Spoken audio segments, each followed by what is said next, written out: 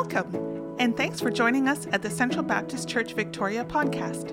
In this series, we discover that God has provided everything we need for life and godliness. Based in 2 Peter 1, we will explore God's invitation to participate in His divine nature and ways that we can cultivate a fullness of life. Here's today's message. 2 Peter chapter 1, verses 3 to 11. His divine power has given us everything we need for a godly life through our knowledge of Him who called us by His own glory and goodness. Through these, He has given us His very great and precious promises, so that through them you may participate in the divine nature, having escaped the corruption in the world caused by evil desires. For this very reason, make every effort to add to your faith goodness, and to goodness knowledge, and to knowledge self-control, and to self-control perseverance, and to perseverance godliness, and to godliness mutual affection, and to mutual affection love. For if you possess these qualities in increasing measure, they will keep you from being ineffective and unproductive in your knowledge of our Lord Jesus Christ. But whoever does not have them is nearsighted and blind, forgetting that they have been cleansed from their past sins.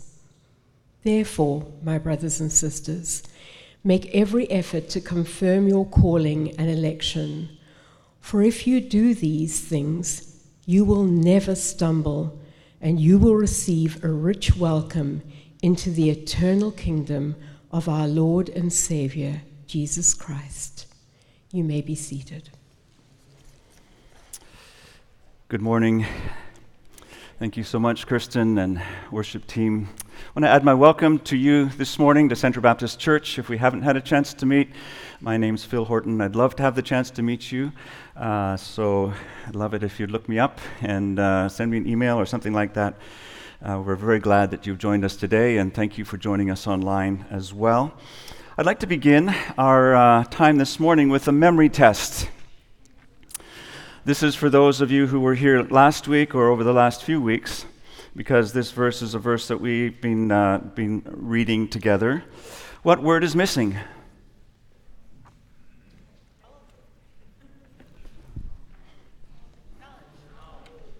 I didn't hear that. Knowledge. Well, it may be counterintuitive, but the missing word is the topic for today. As has been our custom, because what we want you to do is to really receive these words from Peter into your life and into your heart, into your mind, and so we're saying them together each week. So let me invite you just to read this verse that's on the screen, 2 Peter 1, verse 3. We say together, His divine power has given us everything we need for a godly life through our knowledge of Him who called us by His own glory and goodness. The Apostle Peter is going to continue what he began last week in verse 5. We're going to get there in a second. But he began in verse 5 of our text to turn a corner to talk about our own effort. And he's going to say, for this very reason, make every effort to add to your faith. And last week, we looked at goodness. But then he goes on to say, and to goodness, knowledge. Okay, true confession here. I'm not a huge believer in alliteration, that is, the practice of making all of the points of your sermon begin with the same letter. This week, however, as I was thinking about cultivating knowledge, some P's came to mind. So here we go. We're going to go with four P's. Okay, they won't be on the screen right now, so listen carefully. This is what we're going to do to try to tackle this huge and vast topic of knowledge. I want to talk about the place of knowledge, first of all. Then I want to talk about the purpose of knowledge. Then I want to talk about the pitfalls of knowledge, and then the pursuit of knowledge. All right? The place, the purpose, the pitfalls, and the pursuit of knowledge. Well, with that before us, it seems like we should pause and pray to begin. Shall we? Please join me in prayer.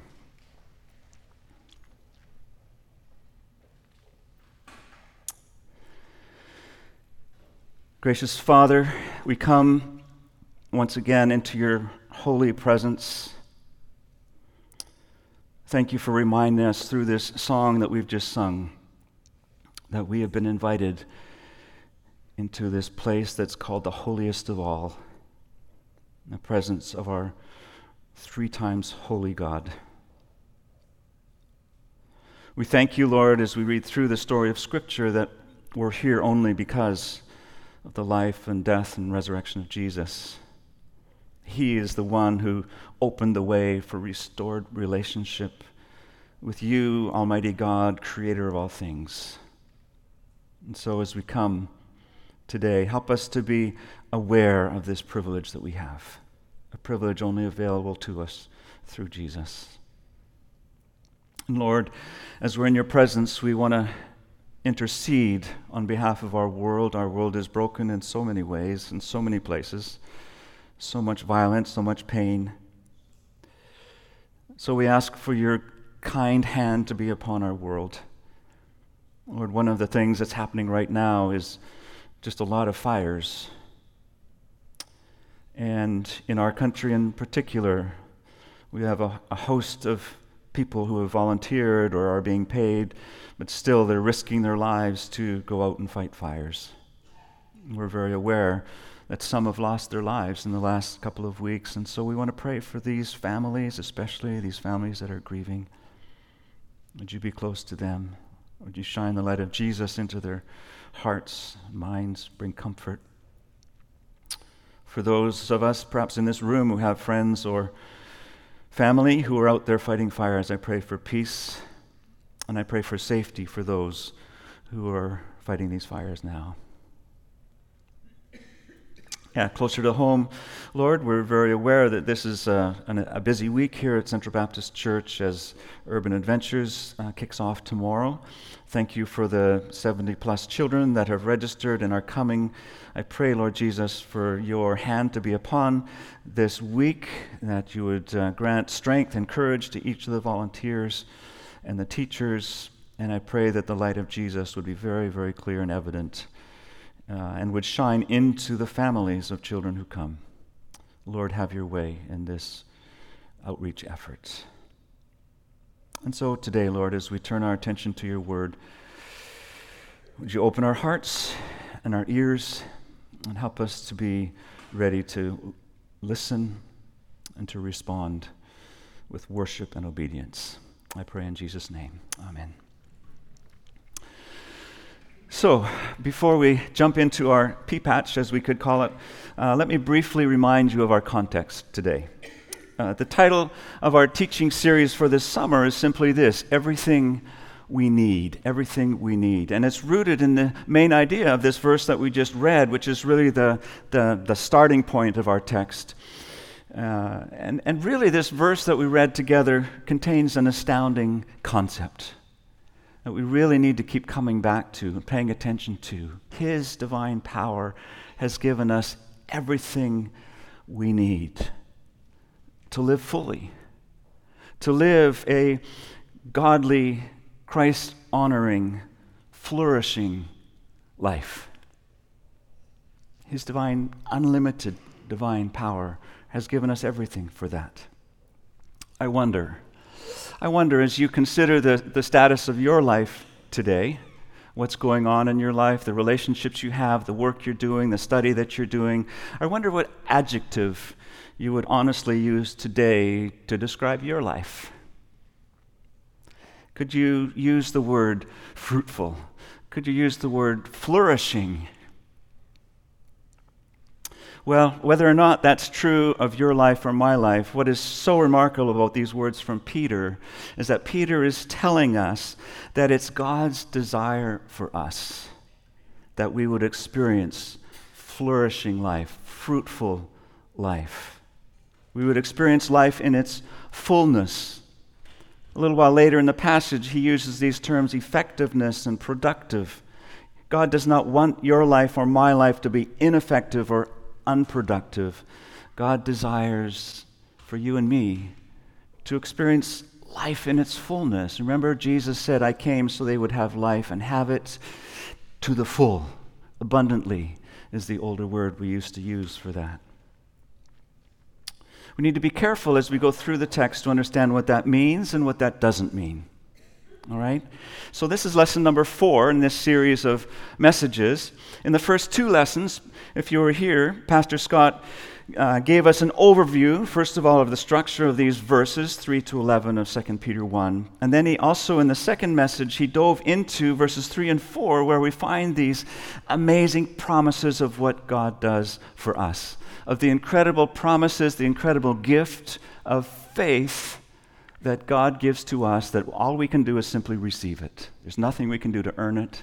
We can only simply receive it. So let's call verses 3 and 4 of our text the God part of the story, right? This is what God does. His divine power has given us everything that we need. Last week, as you remember, we turned the corner, came to verse 5. We could call what starts in verse 5 as the our part of the story, right? This is God's part of the story. He's given us everything we need. Now, the our part of the story begins with this language of make every effort. You have to be careful to understand how that fits. We suggested last week it's helpful to use the language of stewardship, right? We've received this gift. We didn't earn this gift. We don't do anything to earn this gift. We simply receive it. But having received it, Peter seems to be saying, now that you've received it, here's your part. Make every effort to add to your faith. So we notice our part requires effort and attention. It's not attention to attain faith and salvation, but it's an effort to ensure that the faith that we received is transformative. Because I believe that the biblical gift of faith that God wants to give us is necessarily transformative. It will change our lives. So how do we do that? How do we understand receiving this gift and making every effort? Last week we came up with this agricultural picture of cultivating. And we talked about cultivating knowledge, or cultivating goodness we talked about last week. And so in each one of these list of 7 that's coming, we come to this idea of cultivating. What we want to do is cultivate goodness in our lives so that we cultivate goodness in the soil of our faith. And we're using that picture. And today, then, we come to this picture, the same picture, we want to cultivate knowledge. Here again, just so we hear it, the words of verse 5 go like this. For this very reason, make every effort to add to your faith goodness. And then secondly, to goodness, add knowledge. Well, what is knowledge? I don't want to take too much time because I think the basic concept of knowledge is not hard to grasp. We should note here that Peter's using a very common word in Greek for knowledge, this word gnosis, Gnosis, from which we get the term Gnostic and Gnosticism and things like that. We can look up the definition of knowledge in a dictionary. The Merriam-Webster dictionary simply says the fact or condition of knowing something with familiarity gained through experience or association, right? Knowledge is something that we know. So let's jump in and consider these 4 P's of knowledge. First of all, the prominent place of knowledge. Look at that. We got 2 P's in this one. The prominent place of knowledge. And here's what I would like to do. I would like to look at the prominent place of knowledge in the largest possible context, first of all, and that's really the history of humanity, which is the story of the Bible. And then I would like us to look at it in a smaller context, and that is in this context of this letter of 2 Peter, from which we're getting this text that we're studying this summer. All right?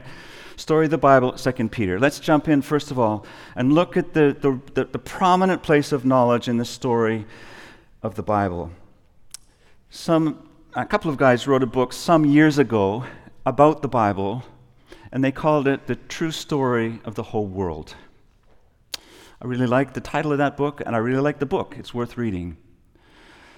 So when we talk about the story of the Bible, we really are talking about the story of human history in the world. It's a big story. We have a short time. So let me tell you what I would like to do. I'd like to just dip very quickly into the beginning of the story of the Bible. Then I'd like to dip a little bit into the middle of the story of the Bible. And then I'd like to take one look at the end of the story of the Bible and see the role of knowledge in those three places. All right? So let's go to the beginning of the story. In Genesis chapter 2, we have an account of creation. Genesis 1 and 2 are kind of two accounts of the creation of everything. This is chapter 2, verse 15. So we're breaking in partway through the story. In chapter 2, the story goes that God forms man out of the dust of the earth, and he breathes into his nostrils the breath of life, and man becomes a living being. So now God is talking to the man, and look what he says to him in verse 15. The Lord God took the man, put him in the Garden of Eden to work it and to take care of it. Now, then look carefully at what God says to him. Then the Lord God commanded the man, "You are free to eat from any tree in the garden, but you must not eat from the tree of" what? The tree of knowledge of good and evil, for when you eat from it, you will certainly die. As we read these words in the context of the whole creation account, it's clear that God's intent in creating humans in the world was so that they could know him. All right, now let's think about that knowledge of God. God created us in his image. That's the language of Genesis chapter 1. A part of what it means to be made in the image of God is this capacity to know God. But let's think about what the nature of this knowledge is. This knowledge is not simply a body of facts. It's not just information. When God created us in his image to know him, this is the knowledge of relationship. This is the knowledge of trust. This is the knowledge of love. This is the knowledge of receiving life from God and living in this garden and looking after this garden, being co-creators with God in this garden, but living in accordance with the way that he has given us the gift of life. Now, what's this knowledge of good and evil that this tree represents? Think of it in the terms of opposites. If we know God, if we love God, if we live in relationship with God, then we receive his life and we live it out. What does it mean to know evil? It's the same thing. It's not just knowledge. It's not just information. To know evil is to participate in it, right? And so the choice, which we find as we read in the very next chapter of the Bible, of course, the choice that the humans made at the tempting of the great tempter, the serpent, the evil one, that choice was a choice to turn away from this knowledge of God, which included love and respect and honoring and obeying, and saying to God, "I think you're holding out on us. We want to know evil for ourselves," right? And so there's this rejection of the knowledge of God and all of that beauty that was entailed in that, and a turning and taking the knowledge of good and evil for themselves. And we can read so very clearly that as soon as the humans did that, death entered, right? When they entered in, that choice to experience evil for themselves, to know evil for themselves, was a choice to reject this knowledge of God. And the choice brought evil at every level of human experience. And we experience the results of that even today. Okay, so much more could be said about that. I just want to pay attention to that choice. Now come with me to the very middle section of the story of the Bible. And here, of course, we find Jesus, who is the main story of rescue, because there from Genesis chapter 3, when humans choose evil over God, the rest of the story of the Bible is really a story of rescue and restoration, of God setting in motion the plan to make a way of restoration, human restoration of relationship with the God who made them. And the main character of that restoration, of course, is Jesus, right? So we come to this main character of Jesus in the center of the Bible. Jesus, who is God become human. Jesus, who really lives as the true human, right? He didn't make the choice that we did in the garden. He stayed true to his Father and becomes the only true human who's ever lived on the face of the earth. But Jesus comes, and I just want to pay attention to one verse in a conversation that Jesus had with his Father just before he went to the cross to offer himself as the sacrifice that would restore, make possible this restoration of relationship with God. Listen carefully to what Jesus says to his Father. This is John chapter 17 and verse 3. This is just before he goes to the cross. Look at what he says. Now this, Jesus talking to his Father, this is what? This is eternal life. That they what? That they know you, the only true God, and Jesus Christ, whom you have sent. Right? The humans turned away from knowing God experientially, and they turned to know evil experientially, and it brought death, separation from the good God who made them. And now here's Jesus saying, this is eternal life, that they may know you. Right? This sense of the knowledge of experience, the knowledge of love and trust and obedience. But it comes through Jesus Christ and what he came to do. All right? That's the middle part of the Bible. Okay? We're speeding through. We're going to jump to the end of the story of the Bible. We're not actually going to go to the books that are at the end of the Bible, but I would like to put a quote from a couple of Old Testament prophets to whom I believe God gave a picture of what would happen at a time that the New Testament talks about as the new time when Jesus returns, the new heavens and new earth. Listen to this description of what that will be like. We first of all go to Isaiah chapter 11, verse 9, and it says this, "They will neither harm nor destroy on all my holy mountain." Just think about that for a moment. Isn't that beautiful? Don't we long for a day on this earth when there'll be no harm or destruction? They will neither harm nor destroy in all my holy mountain. For the earth will be filled with what? With the knowledge of the Lord as the waters cover the sea. What an amazing picture of what's coming. Habakkuk, who writes a short book after Isaiah, says something almost exactly the same. Habakkuk 2:14, "For the earth will be filled with the knowledge of the glory of the Lord as the waters cover the sea." Well, so much more could be said, but let me simply summarize by saying that the whole story of the Bible is a story of God as not only the all-knowing one who is the source of all knowledge, but it's also a story of a God who reveals himself to be known to the humans that he made in his image. God longs to be known by you and by me.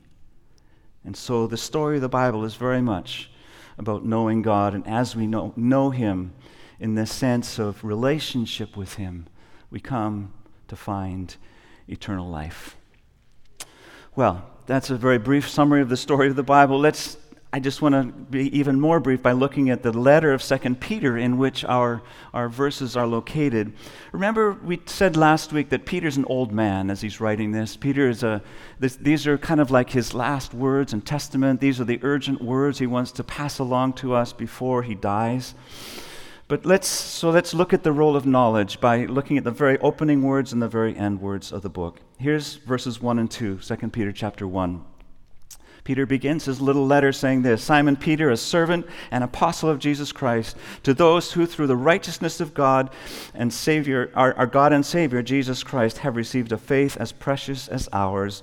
And then he says this, verse 2, "Grace and peace be yours in abundance through what?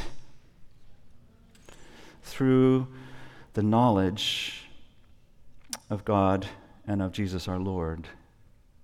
Knowledge becomes a theme for Peter. Let's go to his very ending words of the book, 2 Peter chapter 3, verses 17 and 18. This is how he's closing this short letter. "Therefore, dear friends, since you have been forewarned, be on your guard so that you may not be carried away by the error of the lawless and fall away from your secure position, but instead grow in the grace and knowledge of our Lord and Savior Jesus Christ. To him be glory, both now and forever. Amen." Just while we see these verses on the screen, I want to make an observation here, what Peter's doing. He's taken this whole idea of the important role of knowledge, specifically about knowing God in the whole of Scripture, and he's condensing it intensifying it in this little letter. But notice especially in these two final verses, he's saying that this growing in grace and knowledge can be a defense against false teaching, a defense against false teachers.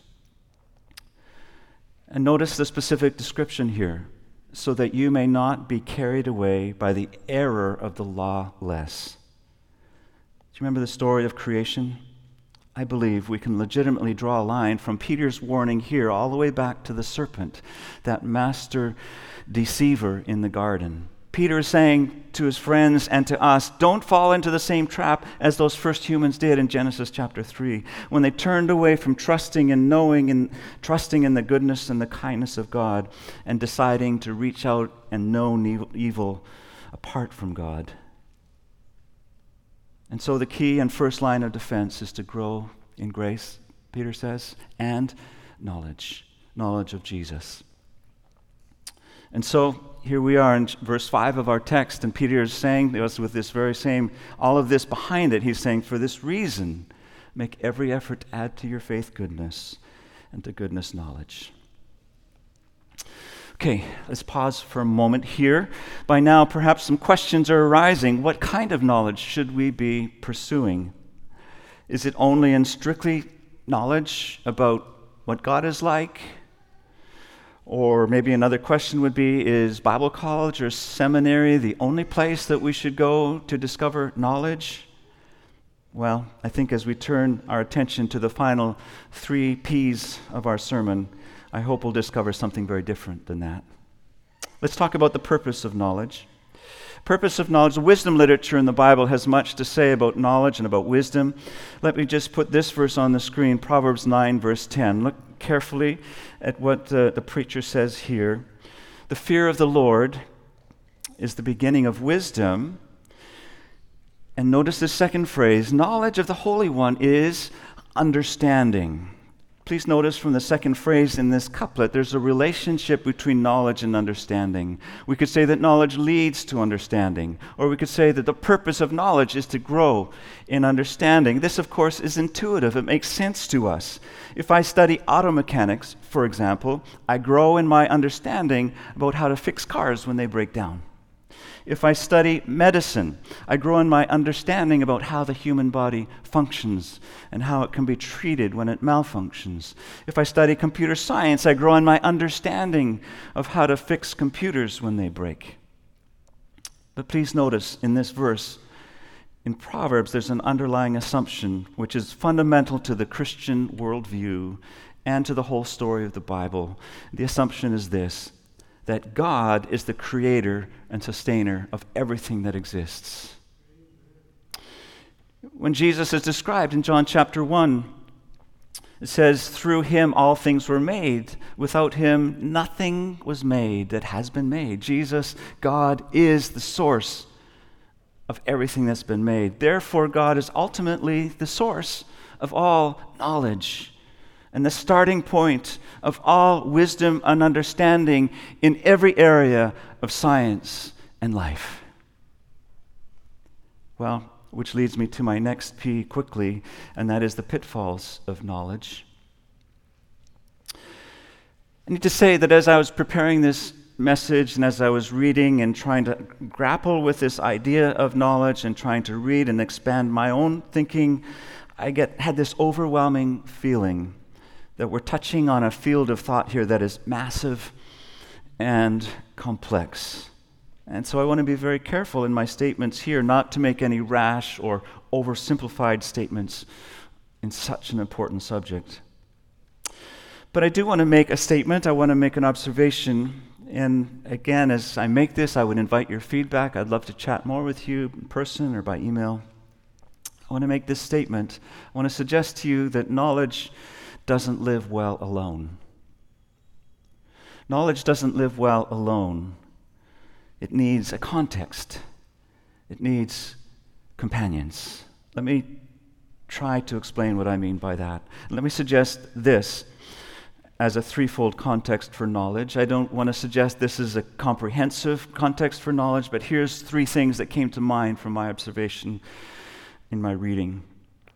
a threefold context for knowledge. First of all, knowledge needs to have this context of God as its source. God is the source of all knowledge.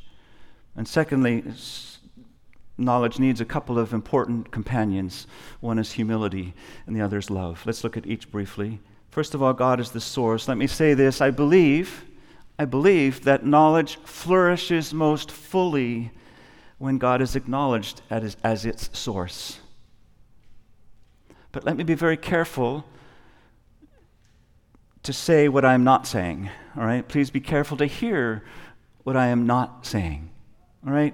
When I say knowledge flourishes most fully when God is acknowledged as its source, I'm not saying that followers of Jesus have a corner on the market on knowledge. I'm not saying that only followers of Jesus have access to knowledge. Quite a number of years ago, someone wrote a book with the title, All Truth is God's Truth. And if we believe that God is the creator of everything that exists, I think we can say that that's true. We also know that all humans were made in the image of God. So I want to suggest that any person, regardless of faith or not, who studies a field of science with authenticity and who observes and records and presents their findings with integrity, is discovering truth about the world which God has made, regardless of their faith. And we all can and we all should learn from what those people are observing in those areas of observation of life and science and the earth and the world. The danger, of course, lies when sometimes an anti-God presupposition may cause someone to misrepresent what they actually observe through careful scientific process. All I really want to say in this first point here is that I believe that knowledge has the opportunity to flourish most fully when God is acknowledged for who he really is. Well, knowledge needs the companion of humility. Why? Because, quite frankly, our human ability to comprehend is limited. We are finite. But we are invited to know the living God who is infinite, and so our knowledge will always be growing. And so we need to remember that our knowledge is finite, and we need to be careful to have humility. Jeremiah chapter 9, verse 23 says this. This is what the Lord says. Let not the wise boast in their wisdom, or the strong boast in their strength, or the rich boast of their riches. But then he goes on in verse 24, and let me put verse 24 on the screen because it's amazing. Let the one who boasts boast about this, that they have the understanding to know me, that I am the Lord, who exercises kindness and justice and righteousness on the earth, for in these I delight. What a beautiful verse, right? Beautiful picture of God. So we need to be careful always to know that humility accompanies our knowledge as it grows. Humility also needs love as a companion. Writing to the church in Corinth, the Apostle Paul makes this statement: knowledge puffs up, while love builds up. Right? Knowledge puffs up, love builds up. And then in the great love chapter of 1 Corinthians 13, he says, if I have the gift of prophecy and can fathom all mysteries and knowledge, and if I have a faith that can move mountains, but do not have love, I'm nothing. Knowledge desperately needs love. Knowledge desperately needs these companions. And that's why I believe in the text that we're studying today, knowledge holds position number 2. Add to your faith goodness, and then add knowledge. It's important, but it needs to find its proper place. Well, let's round off our thoughts this morning with some practical ideas about the pursuit of knowledge. How should we pursue knowledge? Last week we suggested we should cultivate goodness in the soil of faith. We can't become good by simply trying harder to be good. We need a renewed vision of the goodness of God that's found in the gospel, that's found in Jesus. And we need to allow that goodness to grow out of our worship of him. And so let me suggest similarly this week, when it comes to knowledge, Peter's not simply calling us to get smarter. He's calling us to add to our faith knowledge. Let me make two suggestions. First suggestion I want to make is to prioritize knowing Jesus. Prioritize knowing Jesus, because knowledge by itself will not give us eternal life. That's the story of the Bible, right? The story of the Bible is we can only receive eternal life as a gift by believing and receiving, looking to Jesus for what he did for us, and receive it as a gift. But having received it, we're called to cultivate this knowledge in our lives. The Apostle Paul was a highly educated and a highly accomplished individual. He was a very religious individual.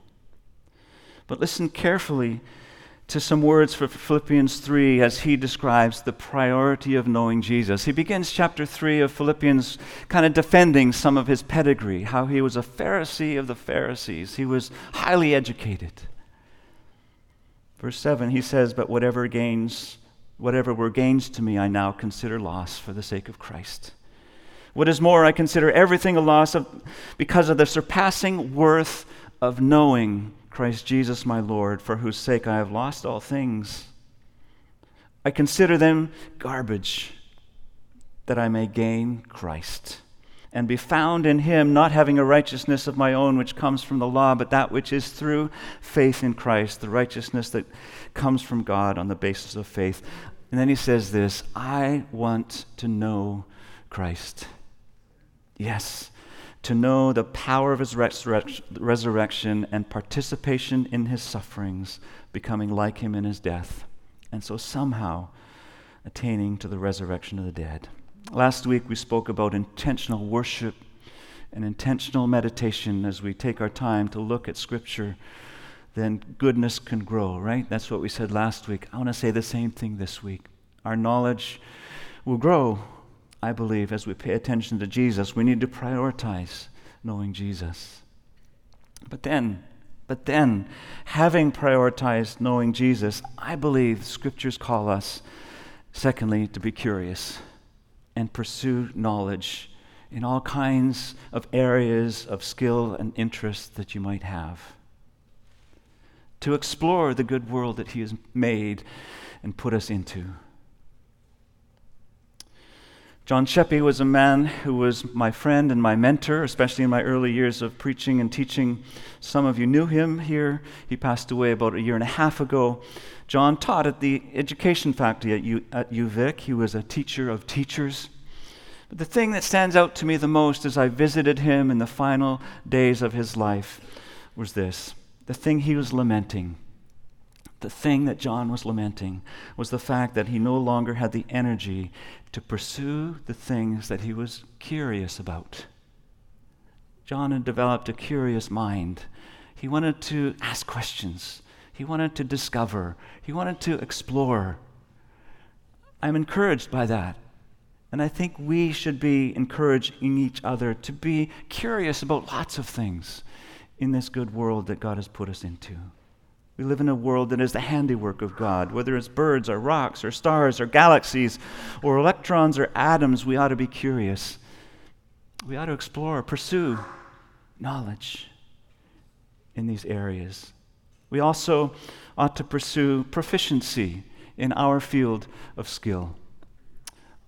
I believe we should be good at the things that God has given us the skill to do. We can read through the Old Testament. I won't take the time to do it right now, but if you read the story of how they built the tabernacle and later how they built the temple, we see the story of how God gave gifts and skills to artisans and artists and stone workers and masons and painters and gold workers and silver workers. And God equipped a man by the name of Bezalel. It says, "I filled him with the Spirit of God, with wisdom, with understanding, with knowledge, and with all kinds of skills to make artistic designs for work in gold and silver and bronze." God has gifted each one of you in some way.